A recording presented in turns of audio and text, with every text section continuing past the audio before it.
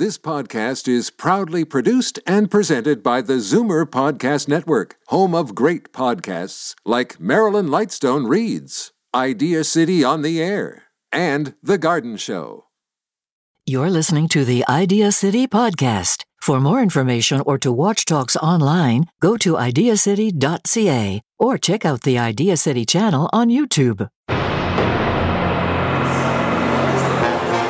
Welcome back to Idea City on the Air. You're listening to John Beeden speak about his solo journey across oceans. I had a couple of delays, so I was 2 years later actually making the crossing, and it turned out we'd picked the strongest El Nino year in the last 15 years or something, so the weather conditions were against me the entire way. Using my Atlantic crossing as a guide, basically being a bit too cocky is what we were. I was pretty quick, so we calculated it to take me between 140 and 180 days. We'll find out what happened to that a little bit later. So occasionally you have to go over the side, and this is to scrape off barnacles off the boat because they create additional drag. And I know that sounds stupid when you're doing 2 to 3 knots, but if you let them grow, they just get bigger and bigger and slow the boat down. I went over a couple of times, and after I saw my first shark, I developed an alternate method of cleaning the bottom of the boat. When I was on the Atlantic, I didn't see any sharks at all. I saw loads on the Pacific. So this is 6 degrees north of the equator. I'd made reasonably good time, but you can see I'm not even quite halfway, and I'm at 106 days. So when we were talking about 140 days, I was thinking I could do it in less than that. So I'd already learned a lot of valuable lessons. So I'm 6 degrees above the equator, and the equator's an incredible place, but you have this north equatorial current runs west, which is the way you want to go. The southern equatorial current runs west, but in between, there's this equatorial countercurrent which goes straight back to Peru. On a map, it looks quite small, but that's actually about 1,200 miles you've got to row across this countercurrent. A bit like being in a riptide when you're at the beach. So you just have to bomb across it. Well, the wind turned against me, and this is a little animation. I wish it had been this fast when I was at sea. But you can see just there where I'm heading for Peru. All my friends were sending me jokes on email about what jokes I should tell when I got to Peru. I went backwards 500 kilometers.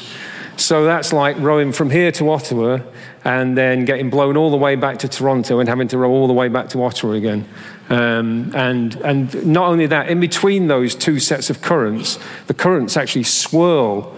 So it's not like you're going out of a current that's going west and into a current that's going east and then into one that's going west again. In between, they swirl and swirl. Some of the days where the course gets very raggedy, I rode for probably 36, 40 hours on 20 minutes sleep. Had to cram myself in the side of the cabin to be as uncomfortable as possible. So when I woke up, I had to move and get up and get back on the oars. I'd row for 3 hours on the spot, which is better than going backwards, but I'd stop to fill up my water bottle and I'd go backwards a mile. So mentally, that was the toughest part of the journey. This is just a bit more footage of what it's like to be at sea. A lot of people think it'd be very lonely. I always say that I'm actually better connected to people when I've done both of these journeys because I get a daily message from people. People are actually interested in what you're doing, so they find the website. I had a friend who I'd not spoken to for 30 years who saw something in a newspaper somewhere, found my website, sent me a message, so we reconnected while I was actually in the middle of the Pacific. That's a bit of a cheat, really. That was a rainy day. It's a bit like soaking in the bath for too long. What really takes a beating is the back of your hands, because the oars smash the back of your hands. They're exposed to the sun all the time, so you break the skin. It starts to heal. You break the skin. It starts to heal, and eventually it gets really very, very painful. Forget about all the hard work, the 15-hour days, the night sky, the sunsets, the wildlife that you see, the sharks, the dolphins, the marlin. I think there's a little bit of footage of marlin. Birds come and roost on the boat because they're not intimidated. I had Had a seagull roost on the boat one night, and then I had lots of albatross. And you think initially, oh, this is pretty cool, I'm communing with nature, until you get up the following morning and they pooped everywhere and the boat's a complete mess. Albatross really do make a proper mess. I'd only provisioned for 180 days, so I had to divert past the top of Vanuatu so a boat could come out, and we resupplied at sea, so I could still claim to have gone non-stop. After Vanuatu, I was hidden in the shadow of the island. It just got harder and harder. I got 1,200 miles to go here. Big decision we had to make was whether to carry on or not, because I was running late into the season, and the cyclone season was about to start in Australia. Now that wasn't so much about me being at risk, but it was about me being in a stupid situation where I put other people at risk. But we decided we just got enough time, and in El Nino years, the one advantage is that it suppresses the cyclone season for a little while. So we took the risk, and this is actually the resupply. We probably haven't got time to see all this, but so these guys, this was the only boat on Vanuatu, so my shore support, Tony, had to fly from the UK to Australia, buy all the provisions, drag them out in his suitcase to Vanuatu, find the only boat on the island that was capable of getting to me, and he had to wait. My big problem was that about 3 weeks before, I'd got an oar handle in the ribs, and I'd broken a rib, and I had to row for 3 weeks to get to, and we were on a really tight deadline, and I had to row for 3 weeks with a broken rib, and. So, yeah, that's me after 6 months at sea. So I hadn't seen anybody at 6 months at sea. I'd rowed past one island that I saw, but it was the only piece of land I saw.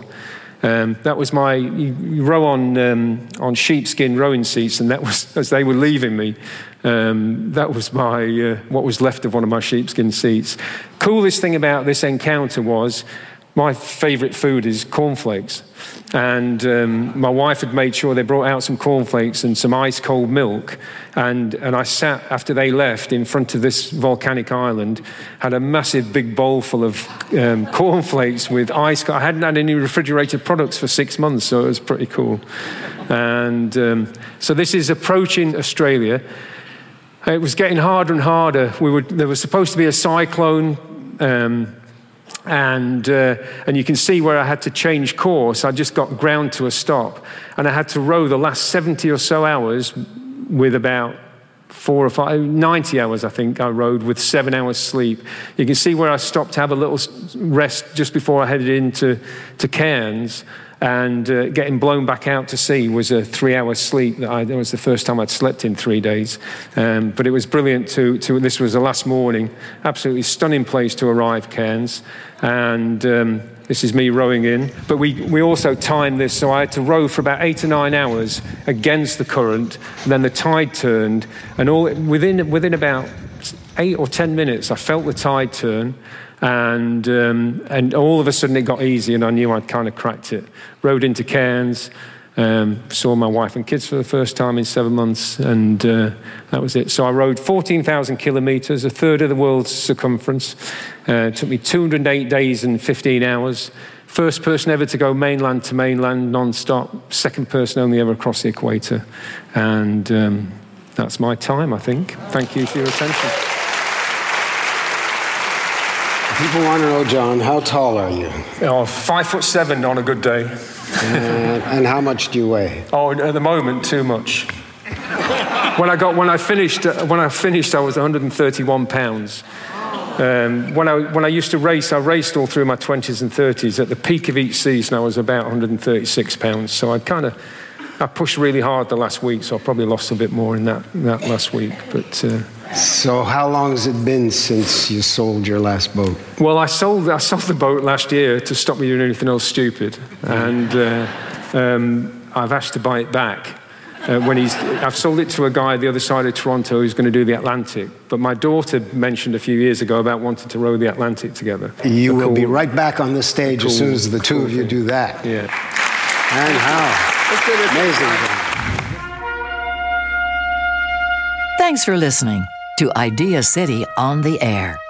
Catch Moses Neimer's Idea City Conference live every June in Toronto, or on regularly scheduled radio and TV shows throughout the year. And find hundreds of talks online every day at ideacity.ca.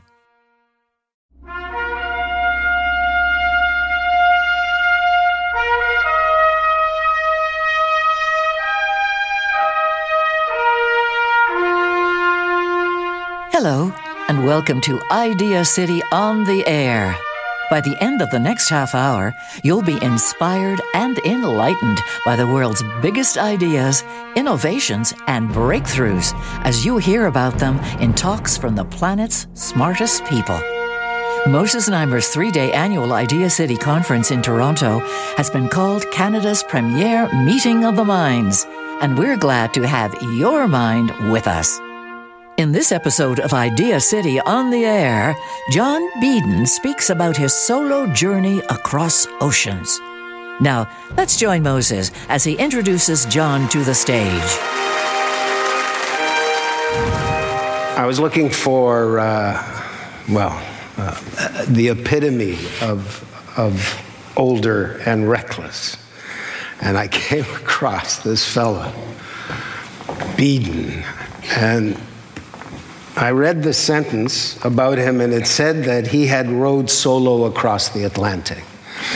And I looked at it and said, rowed, really rowed. He didn't sail, he didn't motor, he didn't fly, he rowed. And then it went on to say, and the Pacific. He rowed solo across the Atlantic and the Pacific. I mean, that's mind-boggling. And the first thought is, who's the crazy guy who would do that? I mean, that's an astonishing thing to undertake, let alone to survive and achieve it. And so we tracked him down, and we're lucky to have him here. And my question to John is, come and tell us why, John.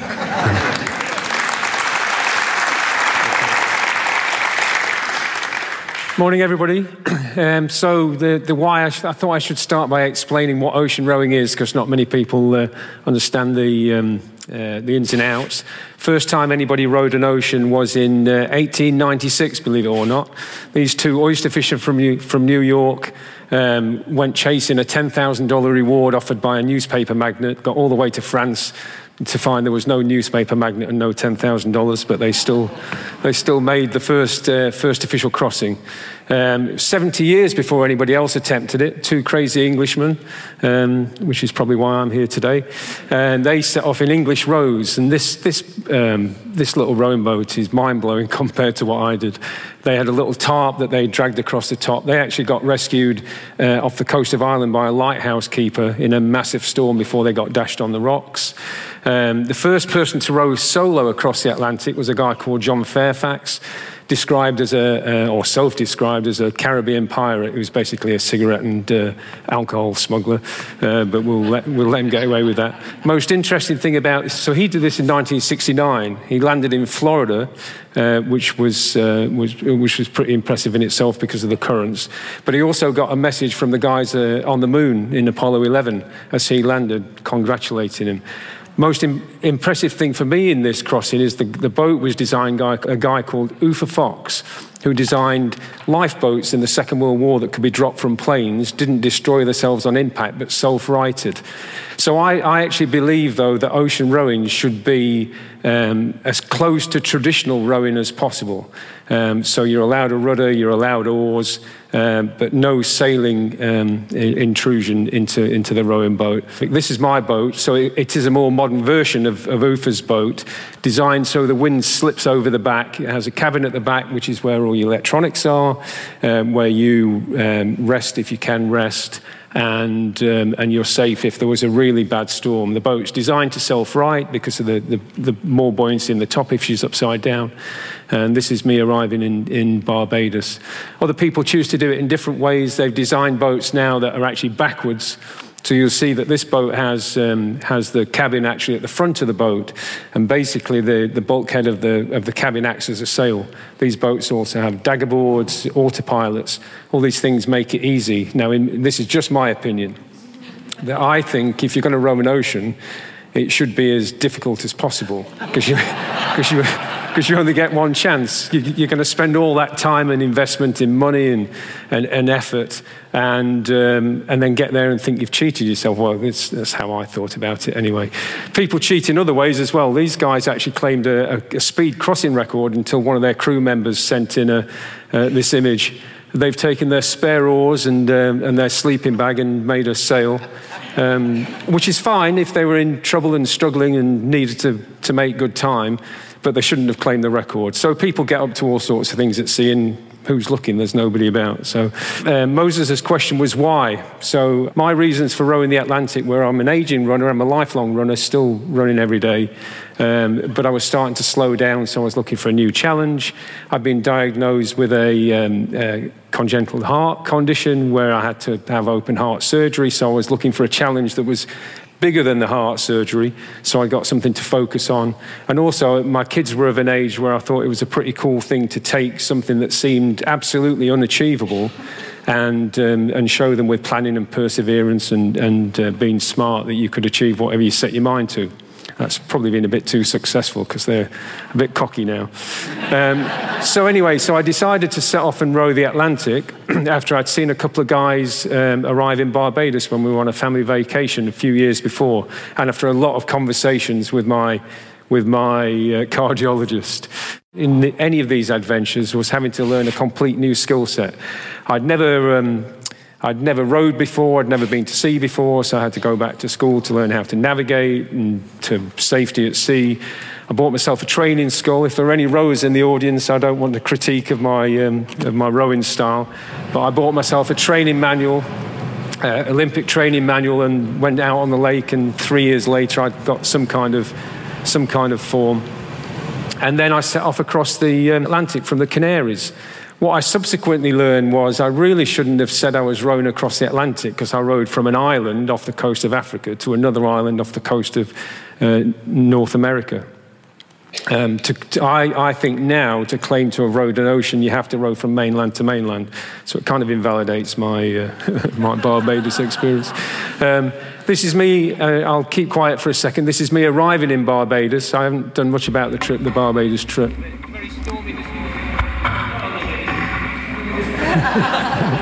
So I had a great trip to, I quickly learned what it was like to be at sea on my trip to 2 or 3 weeks, I guess. I'd been out there and I'd start to feel at one with the boat, and it seemed to get easier. Although I was rowing 13 or 14 hours a day, it seemed to get easier and easier. And I got quicker and quicker. It turns out I was the second fastest person ever across the Atlantic, and which at 49 I was quite proud of. But I was a bit disappointed when I finished. I just felt like I was getting into my stride, and I felt like I could have kept going. So anyway, I'd arranged to sell the boat. Somebody had offered me cash for the boat, and I sold the boat. The idea behind that was to stop me doing anything else stupid. I'd taken up 3 or 4 years of family time and commitment and all that stuff that goes into these things. And so when I got back, I started looking for something more challenging to do, because I realized I'd made a mistake.